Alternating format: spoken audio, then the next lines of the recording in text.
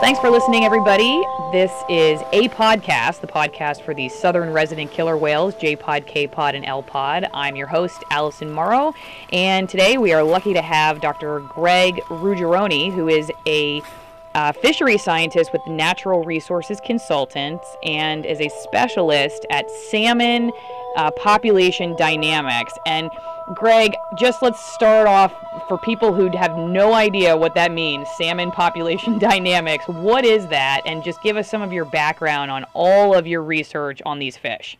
Well, so salmon population dynamics. So basically, I study factors affecting the survival of salmon throughout their range, both in freshwater and the marine environment. And related to that, last year, 1 year ago, Jim Irvine and I published a paper looking at reconstructing salmon abundance trends from 1925 through 2015. And so that's one aspect of salmon population dynamics that we look at. And the other aspect that we focus on is the interaction between species of salmon in the ocean.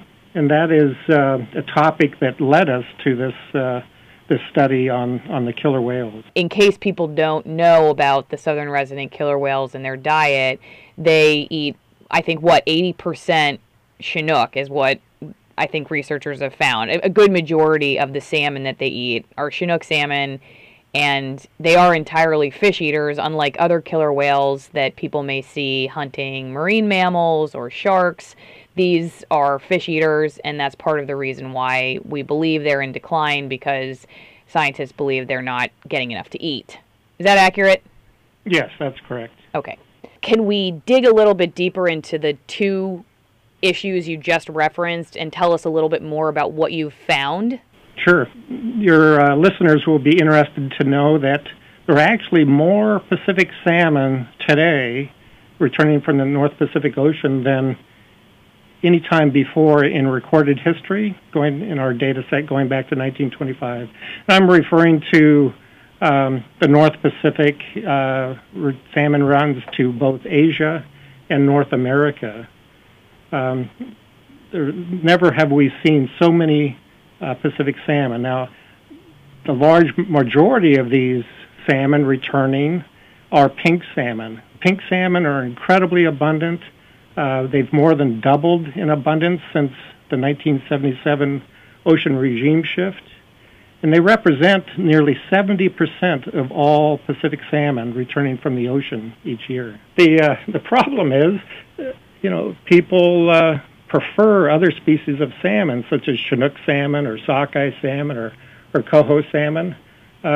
Pink salmon are probably the least desirable species of salmon. They're small. They only live 2 years, and their flesh quality is much lower compared to Chinook or sockeye salmon. So pink salmon are doing well, but the other kinds of salmon aren't necessarily doing as well. Right. Sockeye salmon in Alaska are doing quite well, but most of the other species are not doing nearly as well. But especially Chinook, as you know, for Chinook salmon, there's a coast-wide decline in Chinook from all areas of Alaska all the way down through the Pacific Northwest in California.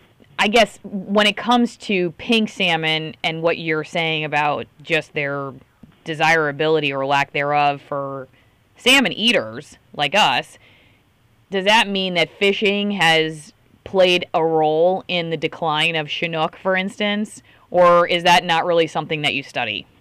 Well, we do look into that, and it's a complicated issue, and it varies from area to area. So fisheries do harvest a large number of Chinook salmon, but ultimately a key issue is the quality of the habitat in fresh water that produces these Chinook salmon, and also ocean conditions that have become less favorable. Those factors, coupled with in some cases, high harvest rates on Chinook salmon can lead to their decline. And part of this is the simple fact that we now in the Pacific Northwest produce huge numbers of hatchery-origin Chinook salmon that encourage these salmon fisheries. So let's go to your most recent research that connects with the southern resident killer whales. You were looking at the connection between the pink salmon runs and the health of the killer whales. Is that right? And what did you find? Right. And so actually it was kind of a discovery. A number of months ago, colleagues and I we study the interactions between pink salmon and other species of salmon and seabirds. Were communicating by email, and during this time, killer whale decline was in the news, and so we started looking at some of the killer whale data, and we noticed, a chart that was on the Center for Whale Research website. And literally, it took just a minute or so for us to see that there was this very distinct biennial pattern in the mortality of the southern resident killer whale population, beginning around 1998 or so and continuing on through 2017. And so this chart is simply the number of killer whales that died each year from 1976 through 2015. And what we saw beginning in 1998 is that in the even-numbered years, such as 1998, the mortality of these whales was high, very high. And in odd-numbered years, such as 1999, the mortality of the whales was much lower. And this pattern, this alternating year pattern, up-down pattern, continued on through year 2017. So what does that have anything to do with pink salmon? Well, that's a good question. So this pattern, which was the topic of our research paper, is very unusual, especially for a long-lived apex predator such as the killer whales. These whales can live, to 100 years or more. And so you wouldn't expect to see this strong biennial pattern in the mortality of these whales. And so when we first saw this pattern, it immediately came to our minds pink salmon. But, that was our first thought. But we also started to look into what other factors might cause such a biennial pattern. And so we looked into it, and in short, we couldn't find any other potential factor in the marine environment that might lead to such a strong biennial alternating year pattern in the mortality of these whales. And yet pink salmon, which is a species that my colleagues and I study, in part because pink salmon show this incredibly strong, extreme biennial pattern, pink salmon became the leading likely factor causing this biennial pattern in the whales. This biennial pattern began just about the same time that the whale population started to decline. And this biennial pattern has been strong over the past 20 years of decline. But not only did this biennial pattern start around 1998 or so, this time period also corresponded with the very strong 1997-1998 El Nino pattern that had significant impacts on the North Pacific ecosystem. And it's also a time period when pink salmon harvests in the Salish Sea plummeted. Very few were harvested beginning in 1999, due largely to conservation concerns for Chinook salmon and for sockeye salmon returning to the Fraser River. Was that surprising to you? Yes, it was shocking. First of all, really the shocking part is the biennial pattern in the whales. And then to think that these pink salmon could be possibly impacting these apex predators was amazing. I mean, and so part of this story is, we saw this pattern, and, we follow the whale research a little bit, but I'm not an expert on the killer whales. I've learned a lot more since we wrote this paper. And so one of the first things I did was, look up in the literature to see to what extent the whales might be eating pink salmon, right? And so, fortunately, a colleague of mine, Mike Ford, over at NOAA Fisheries, he's the director of conservation biology over there. He recently published a paper on the diet of the killer whales, and in that paper, they found that the killer whales rarely ever ate pink salmon in the Salish Sea, even though pink salmon are incredibly abundant in odd-numbered years. In odd-numbered years, over the past 40 years or so, they've averaged about 18 million pink salmon in odd-numbered years, but only less than 500,000 in even-numbered years. So these whales are essentially avoiding the consumption of pink salmon, which are incredibly abundant. Just like us. Yeah, possibly. Actually, some people like to eat pink salmon, others don't. Actually, I have started to try to eat more pink salmon because of what you're saying, because and frankly, it's cheaper, It's cheaper. Well, they put for the most part, pink salmon go into cans because the flesh quality is quite a bit lower. Mm-hmm. The local fisherman that I buy my salmon from, he sells a whole pink for like $13. It's really cheap, and then you get basically 4 fillets out of it. So it works for us. Why doesn't it work for the southern resident killer whales, though? And what does that mean then? How would their mortality be connected to these fish if they're not eating them? So good question. So the whales are very, very interesting, fascinating animals. As everybody knows, perhaps everybody doesn't know, but the whales definitely prefer Chinook salmon. And this makes sense because the whales are very large, and so they prefer the largest species of salmon, and which also have high fat content. So, when Chinook salmon are available, they very much target those Chinook salmon. They have a strong preference. The other thing is that these whales are very intelligent and they're very social, and they learn from each other. The whales in the pods follow the matriarch, the old female, and they feed together, and they learn through their social networking to feed on Chinook salmon, especially during spring through summer and early fall. And then perhaps in the wintertime, when Chinook are much less available, they'll switch to another large species of salmon, chum salmon or coho salmon. But during the summer, when Chinook are coming back in larger numbers in the Salish Sea, at least in some years, they target Chinook and essentially avoid pink salmon in terms of consumption, and they eat relatively few sockeye salmon too, even in years when there can be a large return of sockeye to the Fraser River. So they very much target Chinook salmon. Would the implications of your research then not necessarily have anything to do with pink salmon management? It seems like it's still focusing us back on Chinook.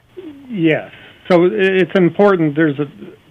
It's important to increase the number of Chinook salmon, as many other scientists have spoken about.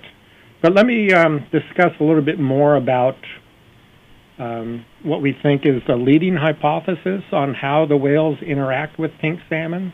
So our leading hypothesis is that pink salmon interfere with the foraging of the whales in odd-numbered years. And so pink salmon are returning to the Salish Sea in high numbers during odd-numbered years from mid-July through mid-September or so.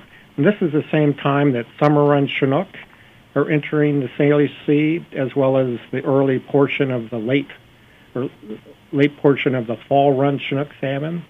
And so these fish are coming in together through a good portion of them through the Strait of Juan de Fuca, and they aggregate and migrate along the west side of San Juan Island, and those fish heading up to the Fraser River, pass northward through Boundary Pass. And pink salmon are surface-oriented. Chinook salmon are swimming in deeper water. And so the whales are swimming along the surface, but they need to dive deep to catch those Chinook salmon. And so we think that in these odd years of high pink salmon abundance, when the pinks are outnumbering Chinook salmon about 50 to 1, those high numbers of pinks interfere with the echolocation and the foraging efficiency of the whales that are attacking the Chinook salmon. It's very interesting. So I know you're not an echolocation specialist, but basically they're sending out a signal to find these fish, and you're saying that the pink salmon are getting in the way. They're sort of blocking that sound signal that the whales are sending out for the Chinook? Possibly, or just simply confusing the whales. We do know from research papers that scientists in this region looking at echolocation of these whales, the whales can easily detect, for example, Chinook salmon simply by their size compared to a smaller pink salmon. So there's no question that the whales can detect, a Chinook versus a pink. It's just a matter of perhaps the whales getting confused and distracted by large numbers of pink salmon. That they don't want. That essentially they don't want, right. And this becomes, an important part of the paper is this becomes more of an issue when there's relatively few Chinook present. And we say this because we didn't see this pattern, this biennial pattern in mortality in the whales prior to 1998, a time period when there's more Chinook salmon available to the whales. So you saw this trend start as the Chinook declined? As part of the Chinook decline. I see. Right. And so you were asking about the management implications for this. And we do have an alternative hypothesis, but if it turns out that the pink salmon are adversely impacting the foraging efficiency of whales, then there are actions that could potentially help relieve this problem. But, we don't have all the answers. But the logical one is that we would need to harvest more pink salmon. So that's part of as we discuss in the paper, beginning in this time period, 1998, 1999, when this biennial pattern emerged, that corresponded with a time period when the harvest rate, the percentage of the pink salmon harvested by commercial fishermen in the Salish Sea plummeted. And so during the past 20 years, the abundance of pink salmon escaping the fisheries has more than doubled. It's actually increased 135%. Wow. During this recent time period. And the reason why the fisheries have slowed their fishing on pink salmon is because of the conservation concern for Chinook salmon and sockeye salmon, at least in some years, returning to the Fraser River. So, the managers are taking action to protect these important species, the Chinook and sockeye. And so more and more of the pink salmon are going unharvested, and environmental conditions for pink salmon have been very good, as I mentioned earlier, across the North Pacific, and the Salish Sea is no different. Pink salmon have been booming in recent years in the Salish Sea. But, one potential management action is to harvest more pink salmon, but the complication is, as I mentioned, the bycatch of Chinook and sockeye salmon, and so that's something that we'd have to deal with. It's possible, for example, to harvest a species of salmon like pink salmon using, for example, purse seine gear, but you have to be very careful and very vigilant when doing that to minimize any damage or mortality of the bycatch species, Chinook or sockeye salmon. As I mentioned also, pink salmon are shallower and Chinook salmon are deeper, so that's another alternative. If you were really focused on the pinks, maybe, I don't know, this is something for the fishermen to address. You could use a shallower seine to help reduce bycatch of Chinook salmon while trying to target pink salmon, or change the location of the harvest of those pinks. But this is a topic that we discuss, in fisheries, and that is, using ecosystem principles for the management of species, but it's much easier to talk about than to implement in a situation like this. You said you had an alternative hypothesis. What's that? So the alternative hypothesis is just the opposite, 180 degrees from what I mentioned before, where we think pink salmon have an adverse impact on the foraging efficiency. The alternative is pink salmon in odd-numbered years actually somehow benefit the foraging efficiency of the whales. And part of this hypothesis would be explained if, for example, in these even years when there is high mortality of the whales, that's the norm. That's the norm because Chinook salmon are depleted and there's just not very many. But in the odd years when there's lots of pink salmon, somehow that increases the foraging efficiency of the whales and therefore leads to fewer of them dying. But so we briefly mentioned this in the paper because right at this time we can't conclusively exclude that hypothesis. We don't have a mechanism that would help explain that relationship. So we at this time tend to prefer the hypothesis that pinks adversely impact the whales, but still this alternative is something that needs to be considered as we move forward.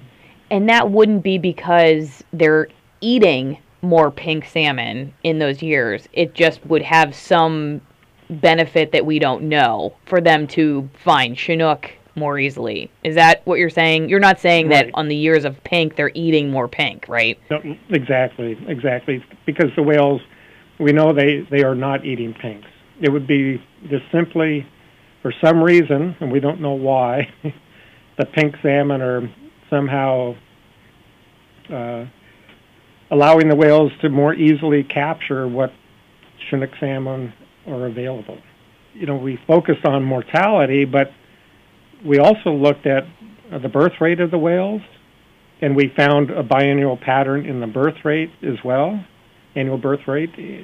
Just like the high mortality of the whales in even-numbered years, we also found that the reproductive success, the number of successful births by the whales, was lower in even-numbered years. So the birthing of these whales is consistent with the mortality. It wasn't nearly as distinct of a pattern as it is in mortality, but that relationship is present too. So the biennial pattern is real, and the key question now is to figure out a little bit more about specifically the mechanism leading to this biennial pattern that we described, because I think that can greatly inform actions to recover the killer whales. Are you at the point where you're saying, no, we know that somehow pink salmon and the southern resident killer whales are connected, we just don't yet know exactly how? Or are you saying it's still possible that by just some fluke of coincidence, this pattern exists at the same time the pink salmon also have their own pattern, but they may or may not be related at all? So the answer is, just look at the whale mortality pattern. The biennial pattern in the mortality of these whales is real, and we need to figure out why. We have no other mechanism that might potentially lead to such a strong biennial pattern other than pink salmon. There's nothing else out there that has such that we know of. Maybe somebody else can come up with something, but I doubt it. My colleagues and I, we work in the marine environment a lot, and there's nothing else in this area. Up north, we also link pink salmon, for example, to squid. And squid in the North Pacific, some species can have a biennial pattern, but that biennial pattern is caused by pink salmon, according to a student that just finished her PhD at the University of Washington a few years ago.